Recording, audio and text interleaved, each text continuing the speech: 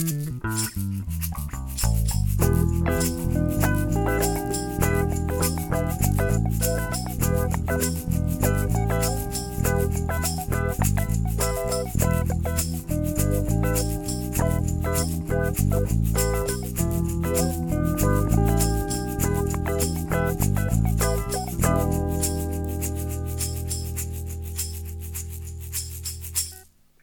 guys, we are here with our wonderful friend from Pods Like Us, and we're going to turn it over to him because we're actually on the other side of the microphone today. Our little team in the art lab is going to be interviewed by one of our favorite accounts from Twitter, and it was our pleasure to meet him. And take it away.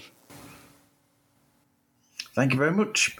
So, hello and welcome to Pods Like Us. I'm Martin Quibble, known to my friends as Marv, and this time I am speaking with Doc Heath, Heather, Sarah, and Debbie from Therapy Bites. Hey guys, thanks for speaking with me today. Thanks for having us. Thank you for having us. You know, you don't sound like you're from around here. You sound like you might be in a different part of the world. I'm from the middle of the UK, so in the Midlands of England, in Robin Hood country. Oh, I love Awesome. We're in the Southlands of Arkansas. Well, the Southlands of the U.S. Yeah. The north of Arkansas. Well, it looks like gorgeous weather there where you are. Oh, it's beautiful. We've had lots of storms lately, but those have cleared up, and the rain has turned the grass a beautiful emerald green, and the wind has stopped blowing all kinds of branches into the pool. So I'm ready for some sunny weather after a lot of stormy weather. Mm-hmm. Mm-hmm. Well, we've only just finished, before talking to you, about half an hour beforehand, we just finished an enormous thunderstorm outside, and then it disappeared as we were getting ready for this show. So it must be something about you guys that's done it. Hey man, we're your lucky charm. That's awesome. Oh. Everybody needs lucky charms. So, what's your histories then in the world of therapy? Where does it come from? Well, I started out in therapy, in psychology, back in the early 80s, and I just fell in love with it. I was a psych tech, and I have been in psych units, thankfully not as a patient, but in psych units all over the U.S., and starting psych units and designing psych units and training staff for psych units. I spent a lot of time in geropsych, which was a very rewarding experience dealing with people at the end of the spectrum of life. There's so much knowledge there. To you podcasters out there listening, let me just say, if you can interview some people that are in their 70s, 80s, and 90s, you cannot believe the depth of knowledge that you can get on your podcast. And that's one of the things I miss the most about traveling about the U.S. doing continuous quality improvement, CQI, and quality assurance, QA,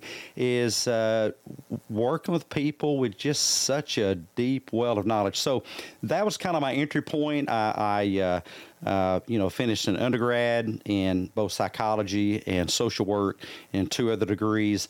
And then I finished a master's in social work, a master's in psychology, and then finally got a PhD in neuropsychology and forensic psychology, rounding it up to a nice little total of a very expensive 8 college degrees, which I'm sure I'll find very little use for, but it's nice to have it under my belt. And now I do a private practice. I've done private practice for 29, going on 30 years now.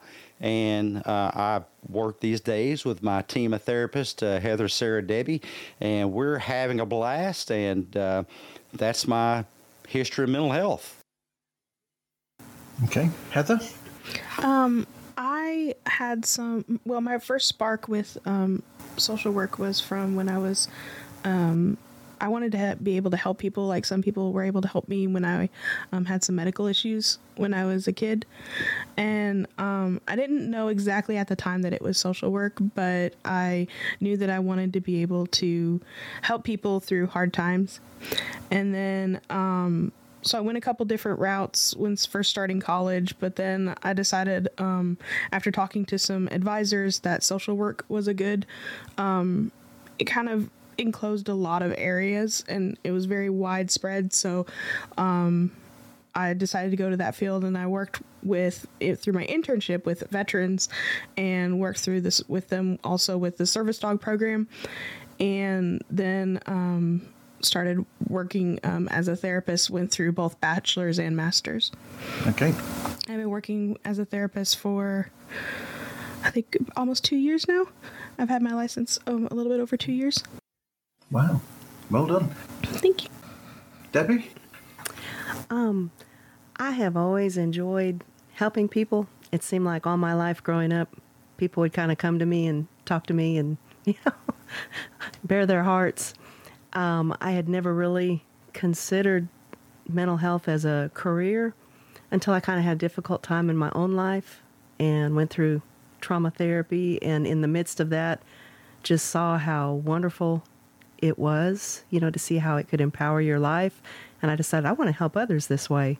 So I decided to pursue a degree in social work. So I had a bachelor's degree in social work, then went to grad school, graduate degree. I did my internship at the Beck Center for Veterans, working with combat veterans with PTSD, and then came to work here with the team and just love working here with the team. And I've been doing therapy probably about 3 years. So That's great. Thank you for all the work that you do. Sarah? thank you. Hi. So kind of similar to Debbie, I went through some difficulty in my own life, and that kind of led me to want to be a social worker. I went back and forth for a while. At first I wanted to be a doctor, but then I really wanted to kind of help people address, their thinking and kind of improve their life in that sense. So through my bachelor program in college, I was able to intern at the Disability Services on campus, and I worked there for a little bit during my grad school as well. That was a wonderful experience.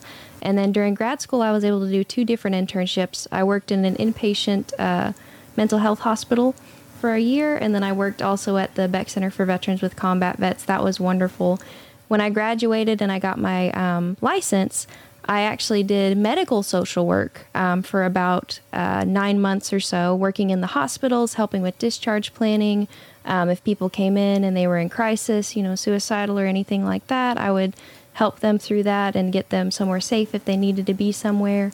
And then after that, I worked for an agency, a therapy agency for a while, and then now I've been here just a little bit over a year, I believe. So I've been doing social work for a little over 3 years.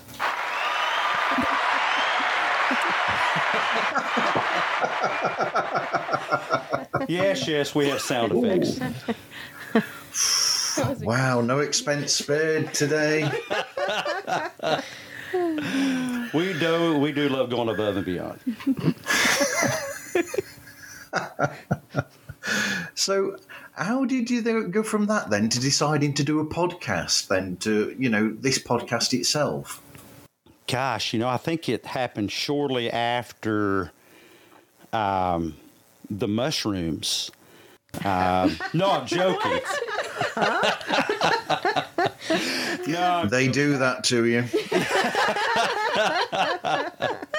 I'm a big advocate of mushrooms, but it's not the kind you think. It's a mushroom extract, which I take 3 times a day. It really helps with processing speed as well as your immune system. But that's another advertisement for another day. That's why he's a fun guy. We thought we started getting requests from patients to share out some of the psychological information that we charge for. Yeah. And not everybody in the States can afford insurance, and therefore not everyone has the opportunity to go to therapy. And there's so much nonsense, there's so much misinformation, especially on social media out there about psychological concepts. And some of the concepts are actually kind of hard to understand, we think, and we're really trying to boil those down. I'm not sure how good a job we're doing at boiling them down sometimes. We still have folks say, gosh, you're still too much in the clouds. You need to bring it down to a shoe leather level, like my dad used to say. So I think it was in an effort to give back and to meet the request of a lot of patients that were saying, y'all don't need to sit on this information. What you're doing is valuable. And we thought, gosh, how can we do that? And we had this crazy idea of starting the podcast, which we did last October the 15th, when we recorded in a marathon recording session 6 back-to-back podcast episodes. Wow. And the first of which we've labeled appropriately something like our first ever awful, terrible podcast episode. It's not that bad. I've listened. It's not that bad. And we thankfully got some critiques for that. You know, for you podcasters listening, what is a critique? A critique is somebody who takes the time and energy to let you know that you're making a difference. Well, I think Sarah shared this with us. Doc Heath Q-tip for the day: quit taking it personally. QTIP, quit taking it personally, and reset your mind. And when you get a critic, thank your lucky stars. Be grateful for that, because as old scripture says, iron sharpens iron, and we love critics.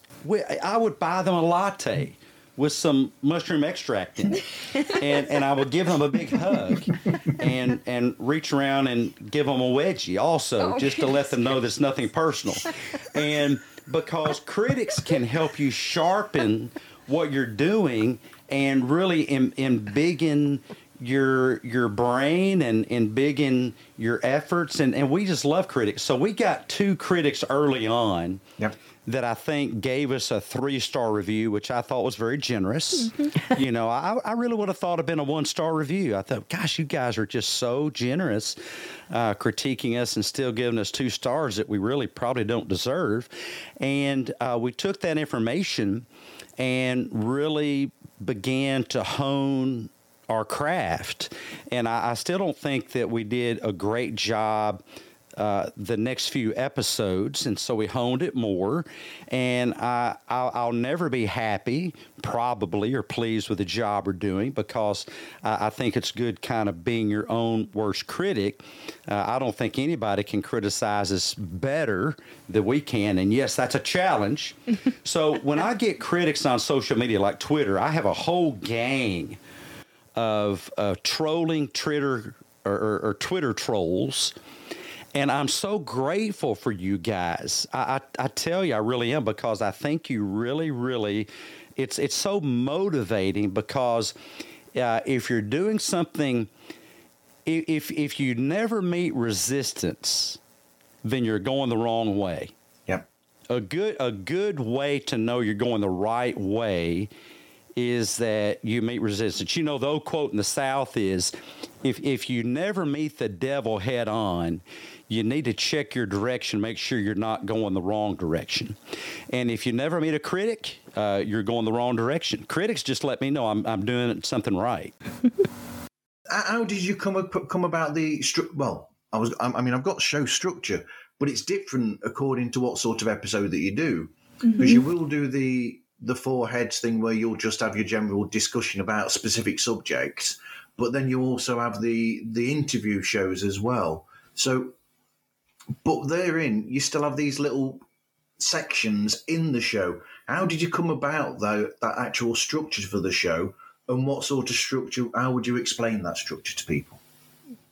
I would explain it with the words insomnia-induced delirium.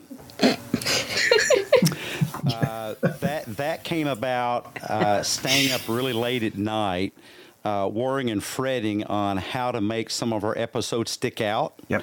And I don't know. I'm not really sure exactly where that came from. Just out of I wish I had a great answer for that. I just think it came out of the ether. You know, I think the wonderful thing about the human brain is that if you give it something to think about and simmer on and then just let it cook, it'll do that. Yeah.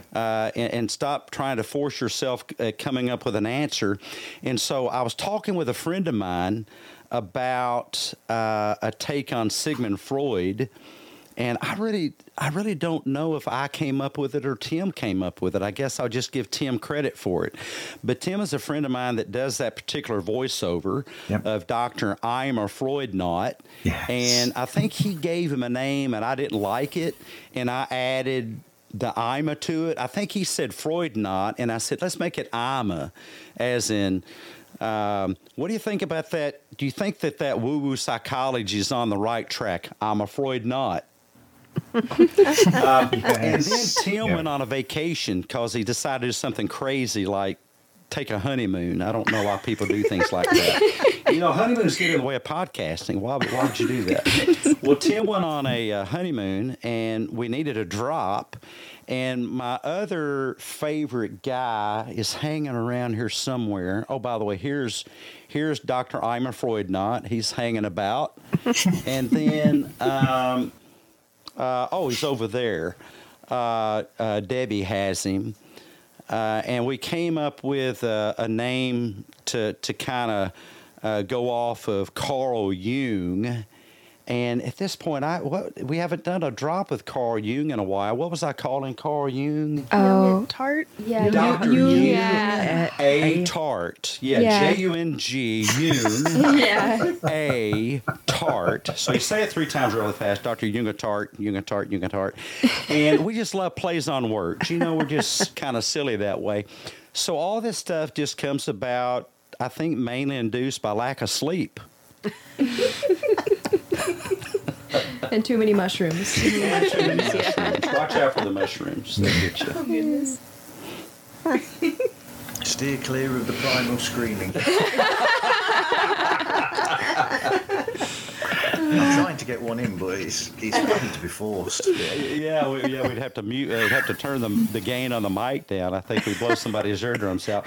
But we just thought that would add interest. Now the other drops, we have several drops. One drop is Social Media Smackdown, which is based on my own just sheer enjoyment of debating nonsense on social media. It's really quite entertaining when people say they think they've triggered me or something. And I literally read some of this stuff and there's tears of laughter running down my cheeks because I just think some of this stuff is such nonsense. And so I'll debate it. So we call that Social Media Smackdown, and we do the video where I've got the sock and boppers on and the sock and bop on robots in the background on my big screen, you know. Yep. The other one is called Sock Secrets, which is kind of an undercover thing to share some, you know, sock secrets like what's the diagnosis that every parent has?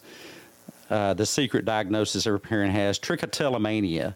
Oh. What is trichotillomania? The irresistible urge to pull your hair out. Yeah. I see that you've had that. Follicularly challenged, I see. My brother's the same way. Yes. He's so jealous. So we do the sock secrets, and then Sarah does. Tell us about yours, Sarah. Yeah, I do creature feature. So that one's actually kind of morphed over time. If you watch some of the earlier episodes, it was just me kind of sitting in my living room with my laptop on my lap. And then after a while, I decided to make it kind of silly and fun. And so you'll see me hiding under the table, and then I'll like whip up and I've got these sunglasses on and I'm like, did you see him? Did you see him? And then it turned into more of like a reporter in kind of a Jurassic Park type of role. And that's what it is right now. So I go by Safari Sarah. And it's just a lot of fun because we have a lot of these cute little creatures that came out of, you know, Doc Keith's brain with all the mushroom coffee in it. And we wanted people to kind of know where they came from and what they stood for, because, you know, if you just see like a little ant or a little gnat holding a compass, you're going to be like, what? What is that? So we were like, you know what, let's introduce it in the episode. And it's been a lot of fun. And tell them what it stands for. Oh, yeah. An ant is an automatic negative thought, and a gnat is a negative automatic thought. Wow. And then we have different ants. We have the catastrophizing ant that has a bazooka. Yeah. We have the fairy-tailing gnat, which has a little wand. Yeah. We have the mind-reading gnat that has a the mind reading that has a little. Yeah, he's got like the little on his head. We all did that in Justice sync. League Aquaman thing, and then we have the fortune telling that, which is the crystal ball, and of course all these are distorted ways of thinking. So it's really just our quirky take on common psychological concepts from the field of cognitive science, specifically cognitive behavioral therapy. And I think sometimes when you have things that can be paired with like a physical like picture, like you can kind of picture it in your mind, it can almost be easier to learn it in a way, like because you've got like fun ways to remember it. True. So Yeah, we have one of my favorites is the underthinking ant. You know, you hear about overthinking. I don't think that exists. Actually, I've never met someone that actually thought too much. It's the opposite, underthinking. And the underthinking ant has a big long telescope focused at the ground. Brilliant. Brilliant. This reminds me of a lot of, Dr. Seuss elements. Over here we have Spike Milligan and other people. I mean, it's got that sort of feel to it. But the thing is, I mean, the structure that you've got, it's smart because it has almost got that feel of, the old Saturday morning television shows where you'd have like the overarching main part of the show going on throughout, and then every now and again you'd have like little cartoons and then these other bits going on in between. And it's got almost that feel to it. But the way that you do it is that you don't lose track of what's going on in the main body of the show with these little incidental bits going on, because these little incidental bits like, the creature feature and all those, they're only for like short moments. So you'll keep the track of the main bit, but having these little interstitials helps to keep the show, it gives it almost a pulse in a sense and keeps it lively, and it's got a heartbeat to it that makes it, We hope so. The intent is to kind of keep things moving along and to give the audience a payoff. So you kind of have to listen through to get all the payoffs. And the drops, as we call them, are meant to be the payoffs. But the payoff is just a little bite, hence therapy bites. Just a little psychologically nutritious bite that if you stick around, there's something new every single time. We started doing this thing called a psychomalarkey scale, and I give the guest, and we could, Marv, we could do this on you just right here off the cuff, just one of the questions that we typically ask our guests, and then at the end, Dr. Amar Freudnot does what we call a psychomalarkey scale analysis the contributions of the guest. And we give the guest an option of one of two psychomalarkey scale assessments. And one is the farm animal forkball. We use baseball terminology. And the other's the farm animal 5. The farm animal 5, and we just ask different questions. But I'll let the guest choose, and then based on the assessment. But I'll just ask you one of those. It's one of my favorite questions. If they pick the forkball assessment, and that is, which piece of baseball equipment would you least like your proctologist to use at your next exam? Least like. Yes, but it's got to be a piece of baseball equipment. I mean, I'd rather not have any of that equipment, really. Yeah. You're having a proctologist exam, and the proctologist says, I have this equipment. Which one do you not want me to use? It's a very typical answer for most people. It's kind of disturbing. It's taking you so long to think about it. I'd probably go for the bat. Most people do, yes. Most people would prefer not to have a proctology exam with a baseball bat. No, especially one of those metal ones that some of them use nowadays. No. Yeah, no Luger Slugers for my proctology exam. Which I'm scheduled for, and you men of a certain age, I encourage you to schedule yours as well. With a proctologist without a baseball bat.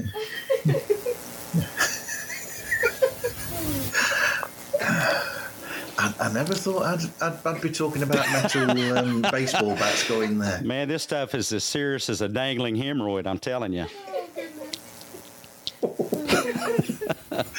Oh, dear me. This is a live stream. We're not even editing this stuff. That's kind of scary, huh?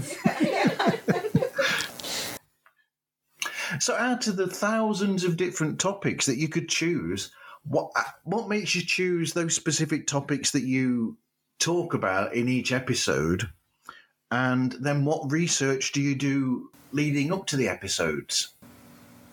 Well, the topics themselves, if we're just doing like an episode with the four of us, we usually either get them from if somebody has reached out to us with a question and they're like, hey, we'd really like you to cover this topic, or if it's something that we've been noticing a lot, if we've been working with people and they've got the same question over and over and over again, we're like, you know what, why don't we make a podcast episode about this and share it out that way? So not just the people that we're working with benefit from it. And then sometimes it's just something kind of off the cuff where we're like, hey, you know what? I've been thinking about this quite a bit and I'd love to make an episode about it. So there's kind of multiple pools of information that we pull from. Yeah, I would encourage you podcasters out there, if you, whatever smartphone device you have, here's mine. Oh, here's my son who is grilling hamburgers, by the way. But Apple Notes. Apple Notes is my greatest podcast friend because I can, not while you're driving, be responsible. Don't do it while you're driving or operating heavy machinery or having a proctology exam. That would just be weird. But write down your ideas somewhere because here's a neuroscience thing. Not every experience becomes a memory. Thoughts are experiences that may not become a memory. Thoughts about an episode topic are experiences that may not become a memory. So write them down, and that's what I do. Get them out of your head, put them into your phone, and that's where mine come from. We have lots that are that way. As Sarah said, we have actual patients who say, "Hey," which we did the other day. Marv, you're our fourth podcast today. Wow. You're podcast number 4 of today. Wow. We did 3 right before you this morning. And we had somebody reach out to us and said, hey, would y'all please do an episode on healing distant relationships? Yes, absolutely we'll do that. And that's for one person. Actually, it's for 3 people. We actually had 3 people that along the way said it'd be great if y'all did more, shared some information about this. But we didn't do that for 1 million people. We don't have 1 million listeners. No. We don't really care if we have 1 million listeners. 3 is enough. If we serve those 3 people, we've done our job. As I often say, one of my favorite stories is of the farmer that went to church on a snowy evening, and the pastor said, well, Farmer Johnson, since you're the only one that showed up, I guess we'll cancel services. And he said, preacher, if I go out to feed the cows and one cow shows up, I feed that cow. So you podcasters, listen to this. Stop trying to serve 1 million people. Serve one. Why is that not enough? If you can change one life, if you can improve one person's life, just one, why is that not enough?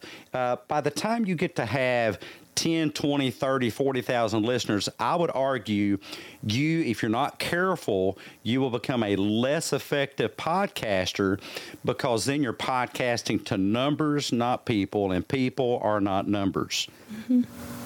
Yeah, we get ideas from those things. Yep.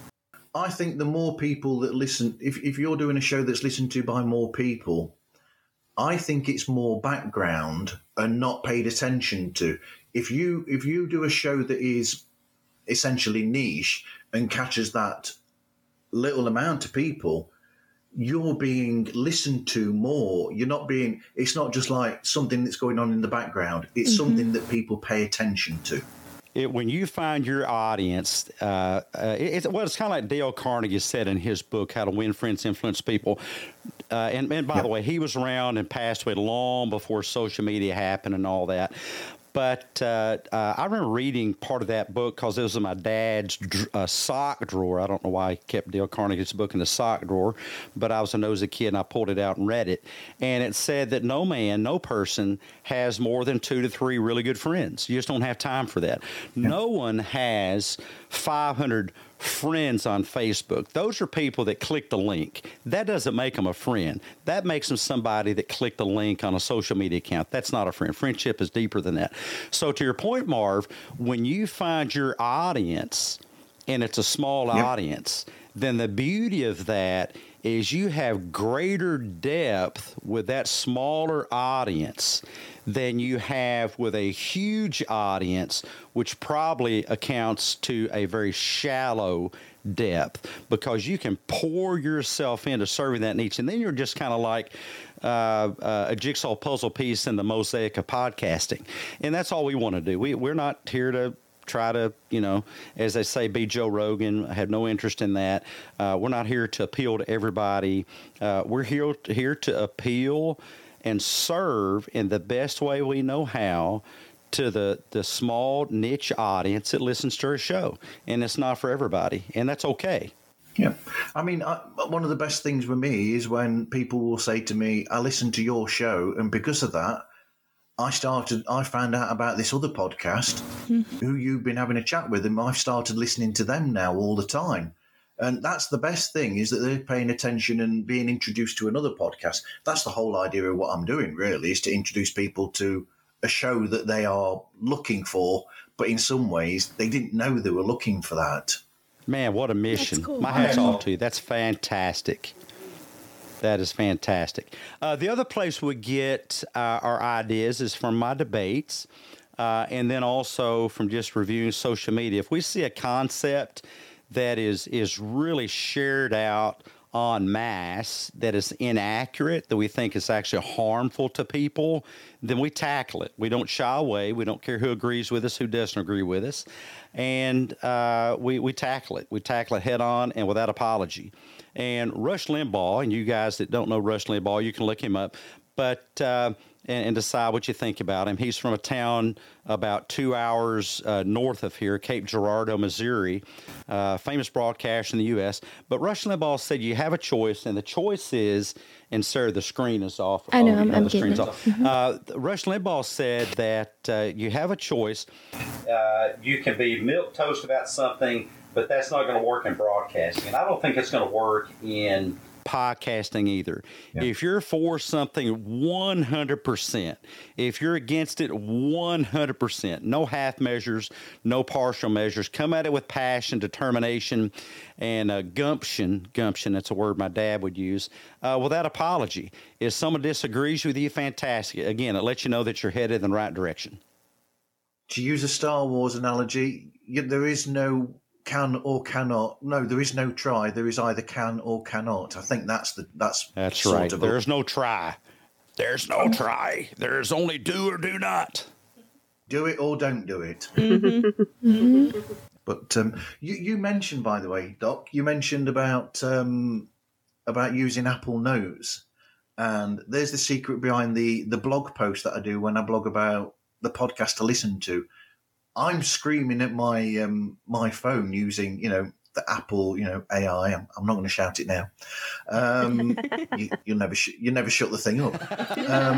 But yeah, the amount of trouble I had trying to say the phrase I can't even say it. Catastrophizing. Oh yeah, and it was like coming up with so many different options. I wish I'd have kept those options in the blog post, actually, because that would have been humorous to see what it was putting forward. But so yeah, we both use Apple Notes. And catastrophization. Mm-hmm. Yeah, that's it. Catastrophize and catastrophization. There is a scale. We call it the catastrophization scale. And once you're able to determine in your life what's a true level 10, then you'll see that most things are a 1 or maybe a 0.1.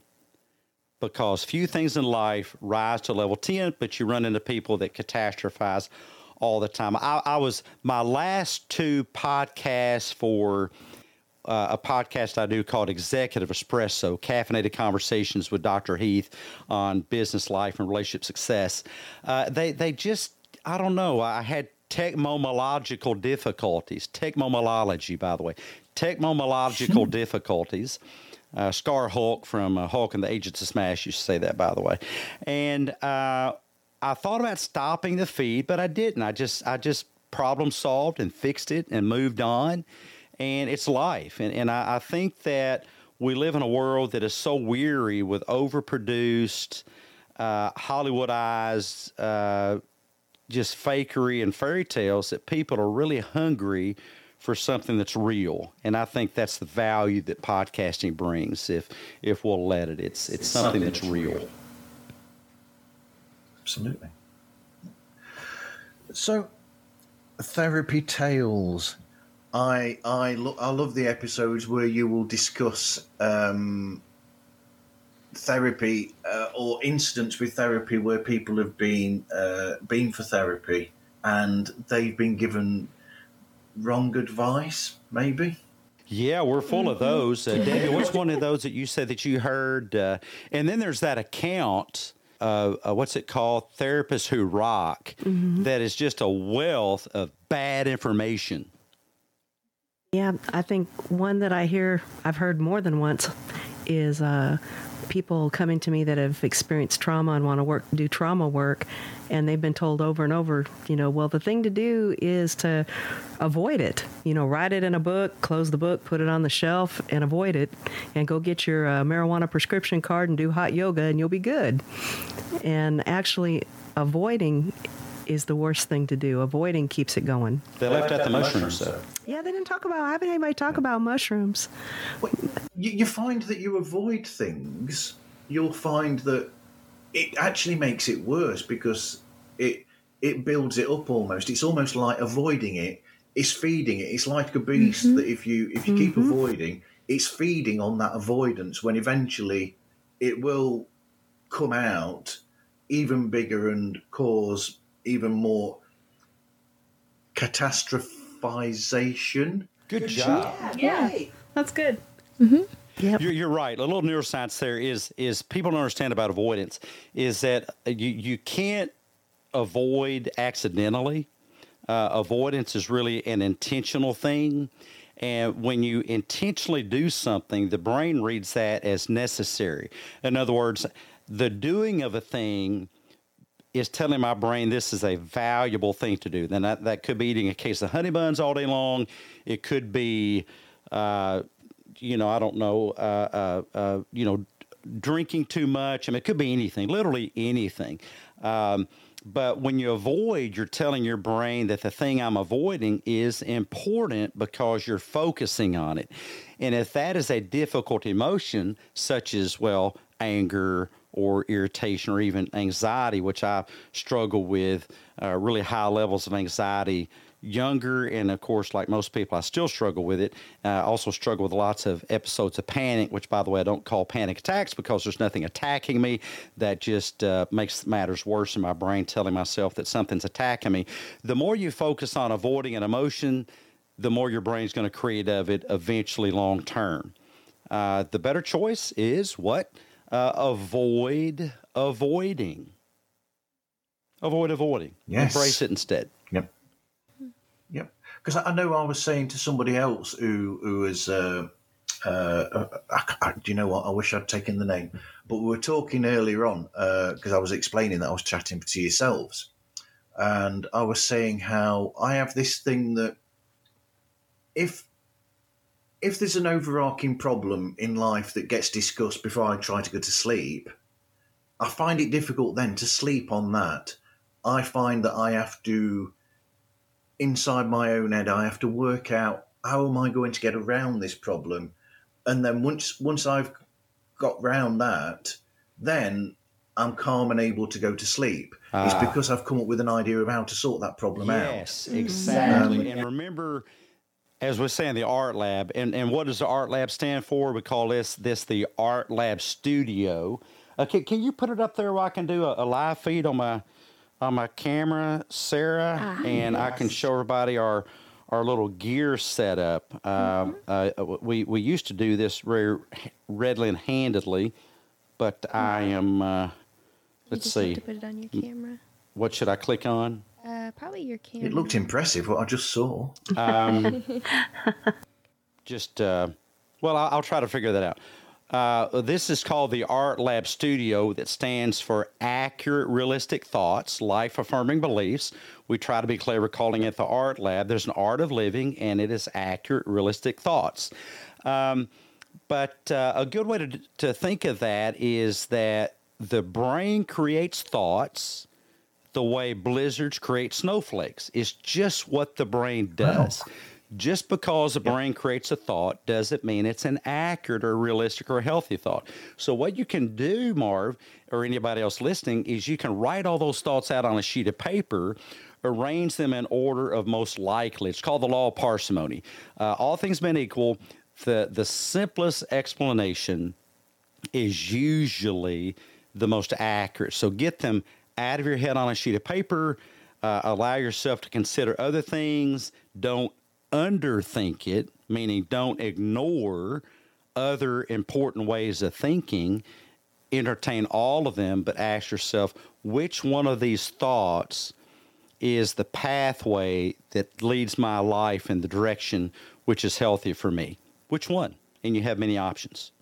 And there's always the possibility as well that if you are in a situation where you are thinking about these things and it's just too much and you just can't quite, there's nothing wrong with just nipping to get yourself a drink and then sit down with a drink, which will relax you and make it easier for you to work these things out, maybe. Well, maybe, or you could do something that's readily available and free, cheaper, not harmful at all, and that is breathe, because a lot of times we really forget to breathe. If you watch your puppy dog, if there's something that your puppy dog perceives as a danger, what will it do? It will hold its breath. If you catch yourself in the middle of catastrophizing, you'll notice that you're breathing much more shallow. So focus in on your breathing. On the in-breath, focus on the in-breath. On the out-breath, focus on the out-breath. You could even create a mantra or still mind. My brain is the train. My breath is the track. My breath keeps my brain on track. If you'll practice, that can become a conditioned response to difficult thoughts and difficult emotions. Breathing. It's the greatest drug you'll ever find. Readily available. I was going to say, I wasn't on about alcohol, by the way. I was just on about like a cup of tea or something. A cup of tea, green tea. Green tea's good. With some mushroom in it. Oh, no. No sponsorship here. I get that from Amazon, by the way. It's called 7 Sacred Mushrooms. I don't have an affiliate agreement. But, do something that's relaxing. Take a walk. Observe a bird, a flower. We have lots of lizards around here. I like to lizard watch. They run about. I like when they do the push-ups on the wall. They do the push-ups on the wall. Is that what they're doing? I love lizard push-ups. I need to do more of those myself. Marv, you had some more questions. I don't want to take over the airspace, speaking of air in the room. That's okay. So when you do get guests, how do you find those guests, and then how do you get them onto the show? Who wants to take that one? I think we've gotten some of our people from talking with them on Podmatch. We've had some people that have requested and just kind of asked, "Hey, can we be on? We've listened to your podcast. We like it. We'd like to talk with you."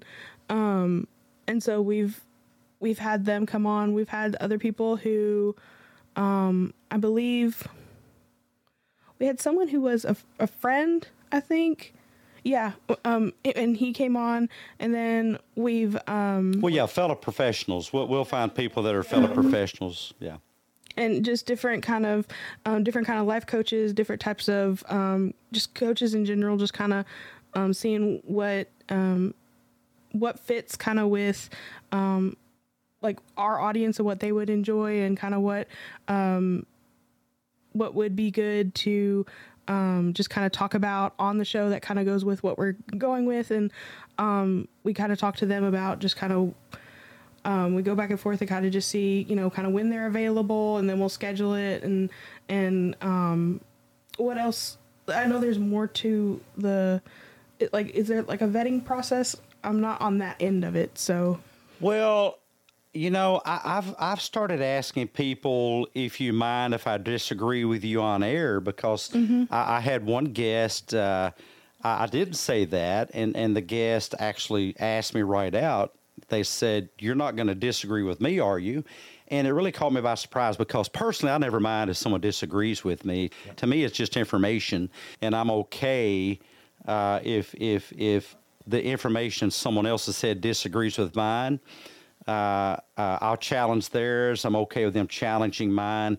But out in the podcast world, believe it or not, there's a lot of people, they just don't want to be challenged. I mean, they really closely guard their perspective of the world, which I think is not a really good idea, by the way.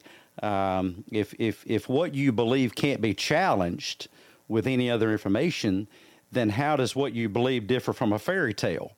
Yep. By the way, I stole that from one of your fellow countrymen, a famous philosopher back in the day, Sir Anthony Flew, F-L-E-W. And if you believe what you believe and you think it's accurate, then unless it's a fairy tale, then be open to people challenging it, because it sharpens your perspective, it sharpens your argument. And if it can't be challenged, then what good is it? It's no different than the tooth fairy. So the vetting process Heather talked about is I typically ask people, look, you say some things that I don't particularly agree with. I still want you on the show. Can we have an open, honest, debate, discussion about that? I will, in my social media SmackDown debates on social media, I'll invite people and say, hey, if you're convinced that I'm right, or I'm sorry, that you're right, I'm wrong, then we'll put a camera in your face, a mic on your mouth, and you can, tell my audience how you think I'm mistaken. Yep. And then it's my turn. I have not even once been taken up on that. Never. It's really quite shocking, which means that those people, they don't even believe what they're saying. They're just saying it. So the vetting process is some of that. We will send out a instruction sheet that tells people, what we recommend as far as mics, camera. We use Ecamm, so use Chrome, works best with Ecamm, and other things. And so we do a little bit of guest education. I have an outline, a interview card, as I call it. But it's just a suggestion. I don't mind getting off of that. But when I'm doing the interview, I will track. So there is a beginning, middle, and end, as my famed speech professor used to say to me.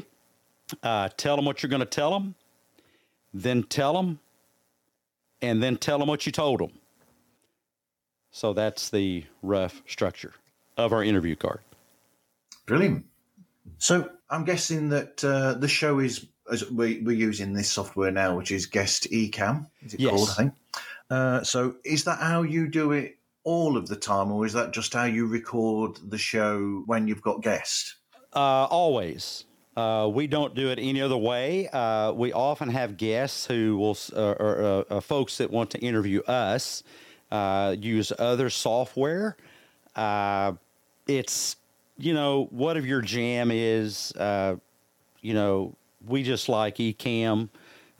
We don't have an affiliate agreement. I'm not recommending it because we get $6 or whatever out of recommending it. I just think it's a good product.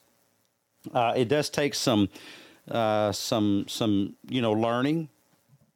There's a bit of a learning curve, but that's okay. By the way, learning new things helps make your brain more resilient to cognitive decline later in life. Learn new things. Yep. And it has lots and lots of features. Before we went live, I'd already said to you that was one of the good things about the show that I do, is that initially it was Heather who asked me about, who was saying this about it, and I said that I started by initially looking at shows that I was already listening to personally, and I was sort of like listening to similar type of shows. But then I realised that the best thing to do was use the show's principle, of bringing people, a new show to them, or a new type of show to them. I thought, if I open my mind to other types of show and other sorts of media there in the world of podcasting, that's actually expanding my own, understanding in a sense, or it just opens your mind to more options. I agree. Don't get your podcasting brain stuck in a box. Be willing to try new things and look what other people are doing and borrow their concepts, make them your own. I mean, if this is a community, let's synergize and use the best of all worlds, because we have an audience that we're here to serve. And so if we're cooking up something in the Therapy Bites kitchen that works well, we're glad to serve it up for you guys. And if there's anybody out there that wants to interview us, we're glad to do that. And you can use our setup, our software to do it. We'll send you a link, and the show is yours. And once it's recorded, we'll send you the files, and you can chop them up however you want, share them out on social media, send it back to us. We'll do the same. I think we should be there to support each other. Mm-hmm. Me too. And I like this format. I love that. I even like the look of the layout of the screen as well. That was it Sarah set this layout? That's all Sarah. Yeah. We'll have to get her some bonus mushrooms. Oh, no. Level up. She might not be able to control it if she has too many. Dare I say, been there, done that. Yeah, who is that blue guy? Oh, Who is yeah. that blue guy? So he is actually the psychology symbol. So if you look at, I don't have a picture of it right now, but if you look at the psychology symbol on really anywhere you see anything about psychology, it's got like the two forks like this. So we just made him a little noodly guy so he can do all sorts of stuff. But he's sitting on the couch, and we're beneath the couch. So there's all four of our heads beneath the couch, and then if we have a guest, we put them. Oh, hang on, there let me. it is. All right. There it is, the psychology symbol. Yeah, we just the blue guy is. Here's your other big word for the day: an anthropomorphized. Say that 10 times real fast. An anthropomorphized version of the psychology symbol, because to me that looked like arms. And I had a buddy of mine, also from the UK. Yep. The great Phil Gormley, who I've worked with for 17, 18 years now on different projects, brought Psy Guy, as he came to be called, brought Psy Guy to life by making him look more human. And he started out blind, because the point was, we think that the world of psychology has a blindness to things that ought not, a blindness to what it does to people when you label them with a diagnosis. For a really, really big one, a blindness when you use such terms as gaslighting and manipulating and controlling and toxic, how very bad that is for you to have those words in your mouth. And so he was blind. But then we wanted him more cuddly, because people called him that blue alien creature. So we put a pair of glasses on him to humanize him, and some googly eyes. Yeah. To make him more quirky, fuzzy wuzzy, which is really kind of our jam, And the couch, of course, has a big bite out. The symbolic therapy couch, and we put it where there's a bite out of it. Oh yeah. Hence therapy bites, and we put our little emoji heads under it, because we're coming out from under the couch. We're out of the couch, out from under the couch. We're from the deep, dark recesses of the therapy couch. Now you can have that thought while you're there listening on your couch in pitch blackness to this show.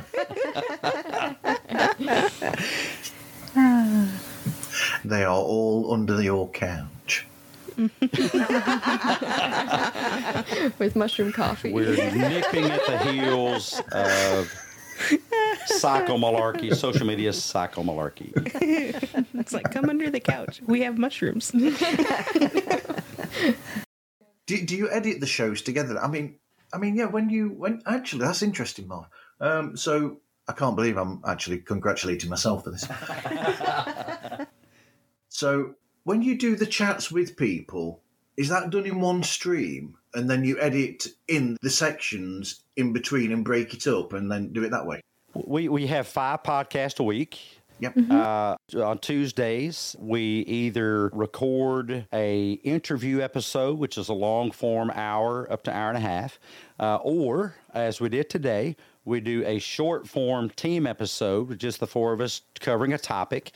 And that is both of those, either interview or just the team episode, are recorded and then edited to get the best possible sound. We want to put our best foot forward. Best sound, best audio, visuals forward in that. But then on Tuesday evenings, like tonight, I will do a live stream, unedited Jeopardy-style psychological game show patterned after Jeopardy. Wow. Where I tackle in 18 to 20 minutes some psychology questions that people have sent us, and I say the answers, and the audience tries to come up with the questions, and they win we call them Psycoins, PCs, Psycoins that they can get, they can redeem, add up, collect to get merchandise for free from the Therapy Bite store. I do that Tuesday, Thursday. And then on Saturdays, I do the Executive Espresso, caffeinated conversations with Dr. Heath, 9 a.m. Sometimes it's 10. Sometimes I have one guest. Sometimes I have 2. Sometimes I have none because they don't show up. But that's okay. And those are not edited. Those are just live streamed. And then we do a clubhouse, a T-ball clubhouse, which is a psychological support group every Tuesday at 12 noon Central Standard Time, Chicago, Memphis time, and that is also not edited. We just put out one edited show a week. We drop it every Wednesday. Mm-hmm. That's great. And the way that comes about is after we get the audio done, I make sure that the audio and the video are, that they line up. And then we go in and we kind of cut it out to where, like, if there's excess content or stuttering or silent spots, we'll cut those out. And then I make that into one film. And then I'll have a list of what drops go with which episodes.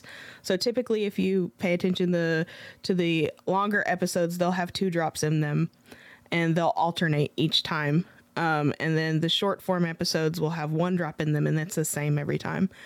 Well, the short form is the Fresh from the Therapy Couch. We share a story that someone has said, I want others to learn from my experience. Yep. And they have given us permission to share out that story. Mm-hmm. And then in the longer episodes, we'll have the 2 drops, which alternate between, we'll have one episode that has the social media smackdown and the couch crumb quote. And then we'll have the other ones that have the creature feature and psych secrets. And then what I do is I'll kind of see where the middle of the episode is. I'll chop it, and then I'll put in the music and videos and different drops, and then I'll smush it all together and put in transitions and stuff like that. And I want to encourage you guys, you podcasters, give us your feedback on our outro. We put a lot of work into coming up with a cool, quirky, snarky outro. And we've been told, I don't know, I don't want to brag on ourselves, but I think it worked out pretty good. Heather does a great job on editing. Always. Debbie jumps in and helps her. Sarah, we all kind of have our little parts we play in this jigsaw puzzle of our podcast adventure. That's great. So, logo and music. So, have you got any episodes? I mean, you put out a lot of episodes. So, are there any that really, really stand out to you? Ooh. Sarah. I think Debbie and I might pick the same one, but I'll go ahead with it. I really enjoyed the Kim Sorrell episode. Yeah. What was that about? That was about Love Is. She wrote the book Love Is. Her Love husband, Is, yeah. Wow. she and her husband both got cancer diagnoses within, what was it, just a couple 8 months months of or each other. something, And her yeah. husband didn't make it. And so she kind of shares her story with other people to help them. But she went off as a missionary, I believe, to Africa, was it not? Or no, it may have been just went somewhere else. blank. But she Yeah. went off as a missionary, and during that time, she spent a month. Dominican Republic. It may have been. She spent 1 month on each aspect of love that's found in the scriptures. Love is patient, love is kind. It does not envy, it does not boast. She spent 1 month on each one of those. So her first chapter of her book is Love is Patient, and she just explores that in ways that you never really would imagine. But through that interview, she shared all of that information with us. I encourage y'all to go listen to it. It's really good. But it kind of makes you think, maybe the things in my life aren't as bad as I think they are. And I wish I could handle things as well as she's handled them. But she's very inspirational in that episode. I think one of my favorites was my Executive Espresso with Dr. Jeremy Sherman, who does research and has written books on, his words, not mine, effectively dealing with assholes. We need to read that book. Everybody needs to read that. And by the way, if you go through your day, if everybody you meet is an asshole, you need to stop and ask yourself, maybe you're the asshole. If you're labeling everybody else as that. My other favorite one would be with my good friend Mark Lothar, That's a good who's one. a world-class, worldwide hostage negotiator trainer. Wow. And Mark and I used to travel the U.S. After he took over from my former, now deceased business partner, Dominic Messino, who used to have his own TV show called Hostage, Do or Die. You guys can look that up on Investigative Discovery. It's called Hostage, Do or Die, and I miss Dominic every day. But Mark took his role, and Mark and I would go across the country teaching crisis negotiation, hostage negotiation techniques. And Mark did a show where we teamed up on how to use world-class hostage negotiation techniques in your relationship. And that turned out to be a really great. That was a was, good one. I like that episode. So many good ones, really.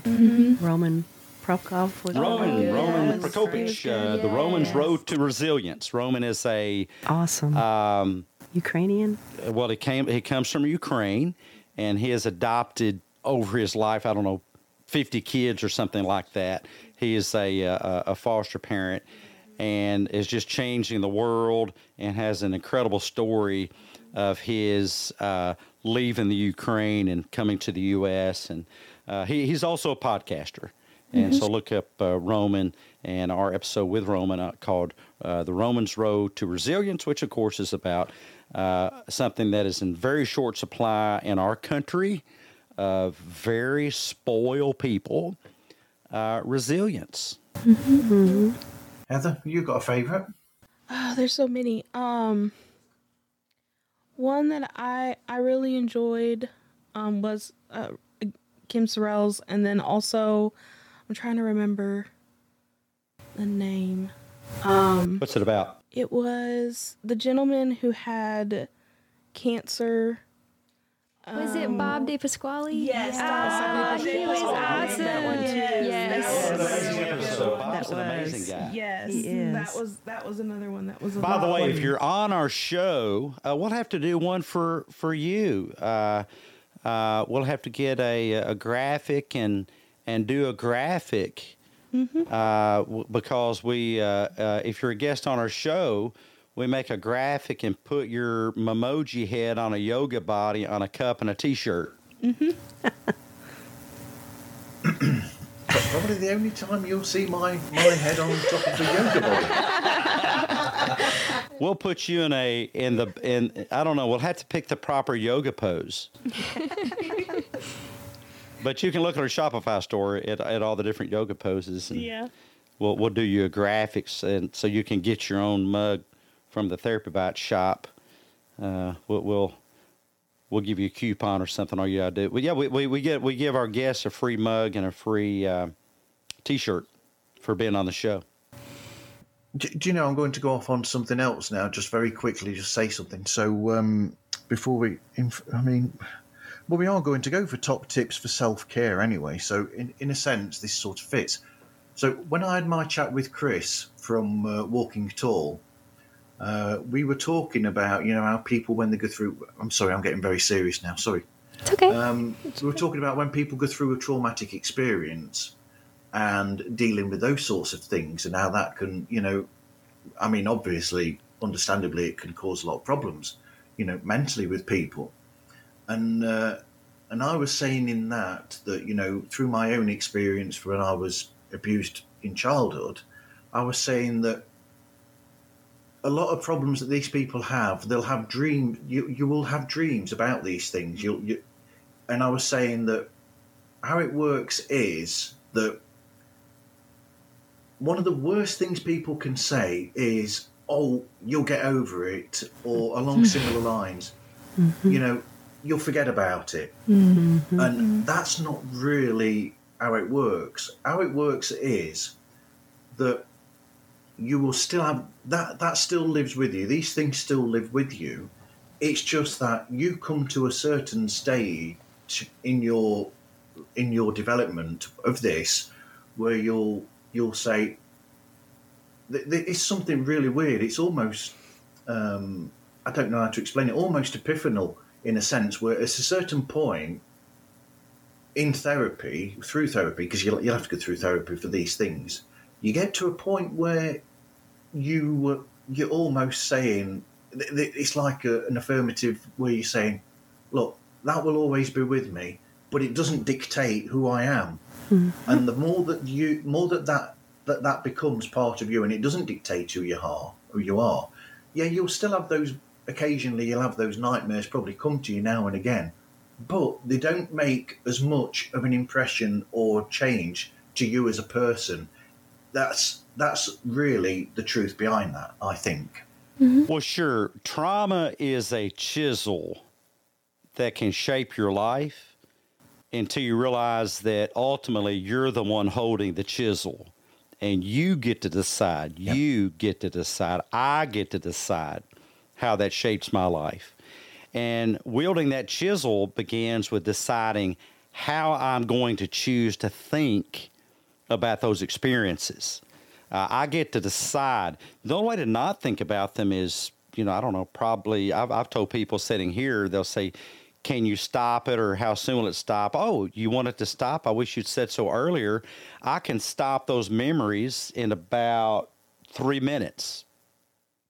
I just have to have time to go to the garage, get my 3-pound hammer with which I would hit you in the head really hard, and then you'll forget all kinds of things. But no, short of a head injury-induced amnesia of some kind, there's no forgetting. There's only the sculpting. There's no forgetting. There's only the shaping of how you're going to decide to think about that experience. Absolutely. And the more you run from it, the more it's going to chase you. So instead of avoiding, begin avoiding the avoiding. Avoid the avoiding. Yeah. There we go again. So what top tips do you have for self-care? Ooh, don't stop going, I guess, is a good one. Whenever we've experienced something difficult or something traumatic, we have it's tempting to just stop and isolate yourself from everybody and not talk to anybody anymore and just kind of live in your own head. That's probably the worst thing you could do. Whenever you're dealing with something difficult and your first thought is, well, I just don't want to be around people, that's probably a good indicator you need to be around people. You need to talk to people. You need to keep up those friendships. Have conversations, difficult conversations with people that you care about. Exercise is great too. It's a really good time to process what you're thinking when you're doing something physical. But I'll let somebody else take the lead. And another one is your camera died again.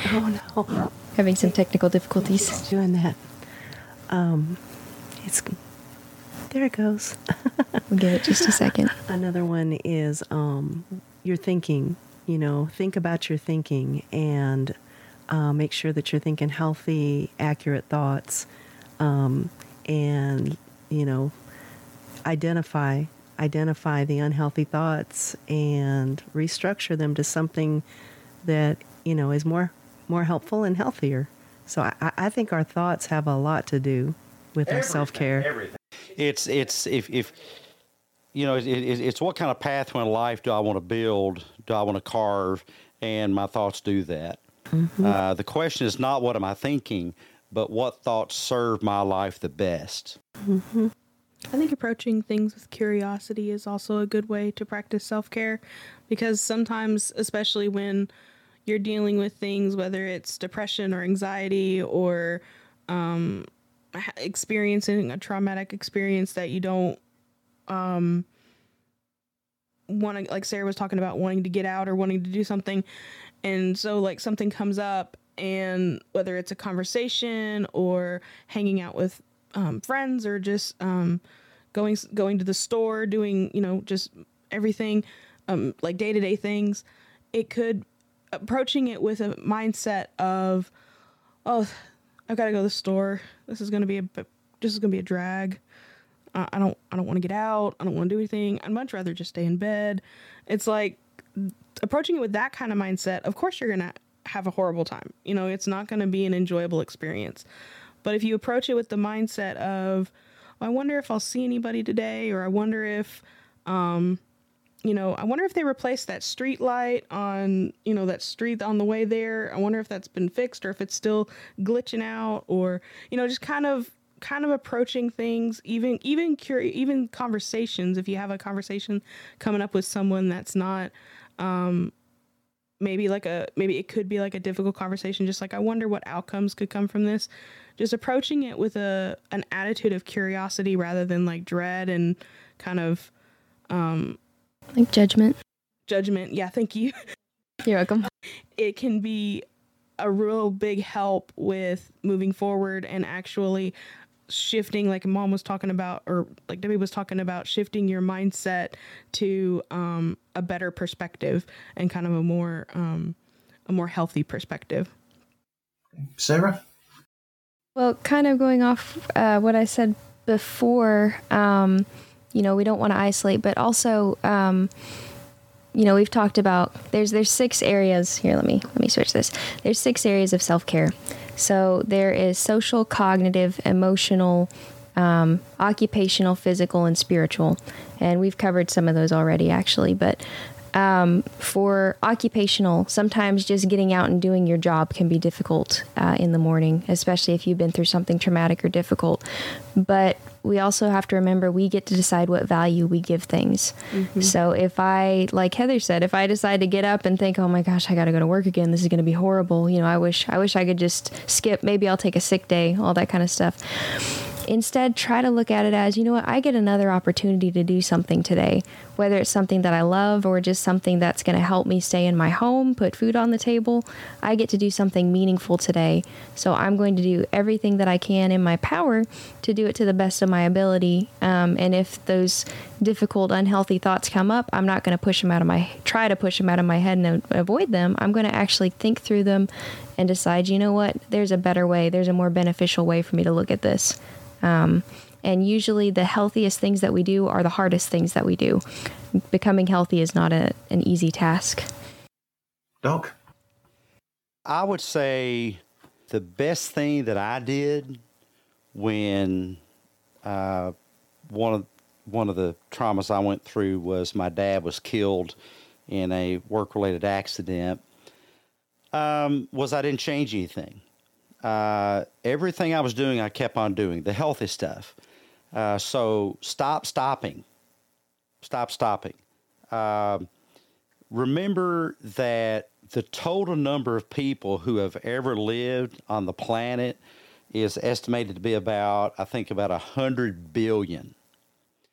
Minus the 8 billion alive currently on the planet, there are 92 billion people that have already passed beyond the little sliver of life that they had. Therefore, stop stopping and live your little sliver of life, because it'll be over before you know it. And so keep going. I love the the Walt Disney quote. I've said it so much I should be able to have it memorized. But around here, Walt Disney said, however, we don't look backwards for very long. We keep moving forward, opening up new doors, doing new things, and curiosity keeps us leading down new paths. Keep going down new pathways. Stop stopping. Keep moving forward. Mm-hmm. Yeah, it's like almost like the John Lennon quote from one of his songs, where he said that life is what happens while you're busy making plans. Yes. So, what advice would you give to people then if they wanted to start their own podcast? I think I could choose the camera. It's not showing up. I think we're having Debbie's some camera is... technological difficulties. I would say that's one. Get ready for the technological difficulties. Yes. Don't catastrophize the technological difficulties. Another motto of mine is everything is figure-outable. Yep. Everything is figure-outable. Do your podcast with one person in mind. And realize the value if you only ever serve that one person and realize that's enough. That's what I would recommend. What about you guys? What are some top tips? Well, we're working in the background on Debbie's camera, which has decided to take a nap. And I think another good way to look at it too is to have fun with it. If you look at it as a way of just it's one more thing to do, or there's a lot involved, and break it down into little pieces and have fun with it, because it is a fun experience. Being able to talk to people, whether you're doing it for just to make people laugh with comedy, or you're sharing your experiences, or having just a sit down with friends, or telling stories, or whatever you're wanting to do with it. Just make it to where you have fun with it, and that it's on something that that you're going to enjoy and that you're going to want to continue with, because there are kind of like Keith was saying with technology difficulties. There's times when with editing you may lose footage, or things may update and change and it doesn't work right. There are little frustrating things that can happen throughout the whole experience. And if though that you're doing it to have fun with it, and that you're doing it for someone else and not just yourself, and you're doing it for people that also, even if it, like Dr. was saying, one person that really get a lot out of it and really look forward to it that day, it kind of helps with the perspective of those things are, just part of the process. Debbie, any suggestions for podcasters? Don't get discouraged and don't give up. Yep. Keep on keeping on, because... Well, or if you do get discouraged, stop and focus in on what thoughts are you having, which is creating what you're calling discouragement. Discouragement is based in cognitive distortions. Fix the distortion, the discouragement disappears. And for me, that's finding meaning in what you're doing in the moment. Mm-hmm. Finding meaning. There is meaning in the struggle. There's meaning in the struggle. Once you're okay with the struggle, burnout's not a thing. Pod fade's not a thing. Discouragement's not a thing. And do I get discouraged? Yes, I get discouraged. But then I focus in on what thoughts am I having that's creating that, and then I restructure those. Has Sarah got any suggestions for podcasters? Oh, I'm sure. Just keep going. So sometimes you are going to go blank. But if that happens, it's okay. Don't catastrophize it. Especially if it's not a live, you can cut those things. But if it is alive, that's okay. Go with it. Be real. Be real. Be a human. People forget things, and they're going to be like, "Oh my gosh, they're just as human as I am." Ha ha ha ha. And have fun with it. Absolutely.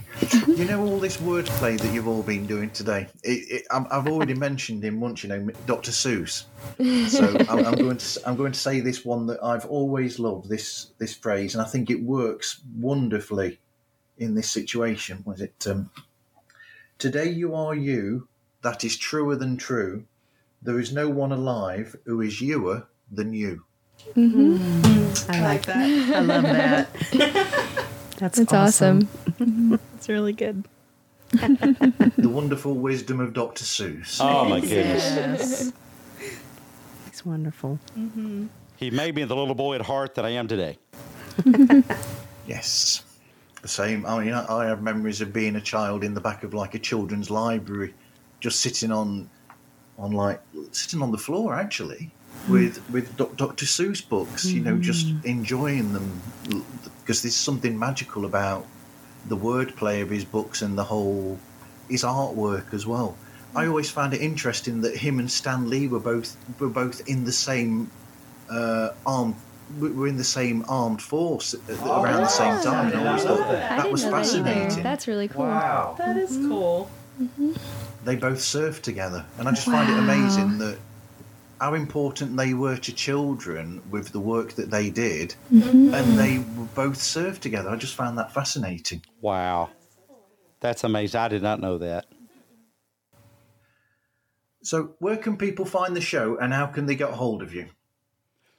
Well, I think we are most everywhere. I would really appreciate you guys can give us a follow on Twitter. It is at @therapy_bites, @therapy_bites. And on Instagram, it is doc.heath. And we're also on TikTok. You can look us up there. And gosh, what are we on TikTok? Oh, yeah, @therapy_bites. Same thing on TikTok. We're on Apple Podcast, Spotify, iHeartRadio, all the Stitcher. Yeah, Stitcher's going away. Is it all? Yeah. Yeah, it's going at the end of summer. Yeah, Stitcher shall be no more. But until then, we are on Stitcher. We are on Amazon. Look us up on YouTube. We put out a lot of educational videos there that you won't find anywhere else on our YouTube channel, which is what? At Therapy Bites. But we're also Therapy Bites Art Lab. So And look us up on there. If you have educational videos you'd like for us to produce, let us know something you want to learn. We'd be glad to do it. If you find value in what we're doing, you can thank us with a nice review. Yes. Well, thank you. Thank you for today. This was great. Awesome. Well, thank you for having us. We would love to do it again sometime, and keep up the great work. I think you're adding so much value, and I look forward to catching up with you on Twitter, which is where we first met. It is. Anyway, you can find Pods Like Us on, Instagram, TikTok, Twitter, and Facebook, and we're available through podslikeus@gmail.com. Anyway, thank you everyone for listening, and hope you listen again to another episode of Pods Like Us. Thanks. Bye-bye, everybody. thank you.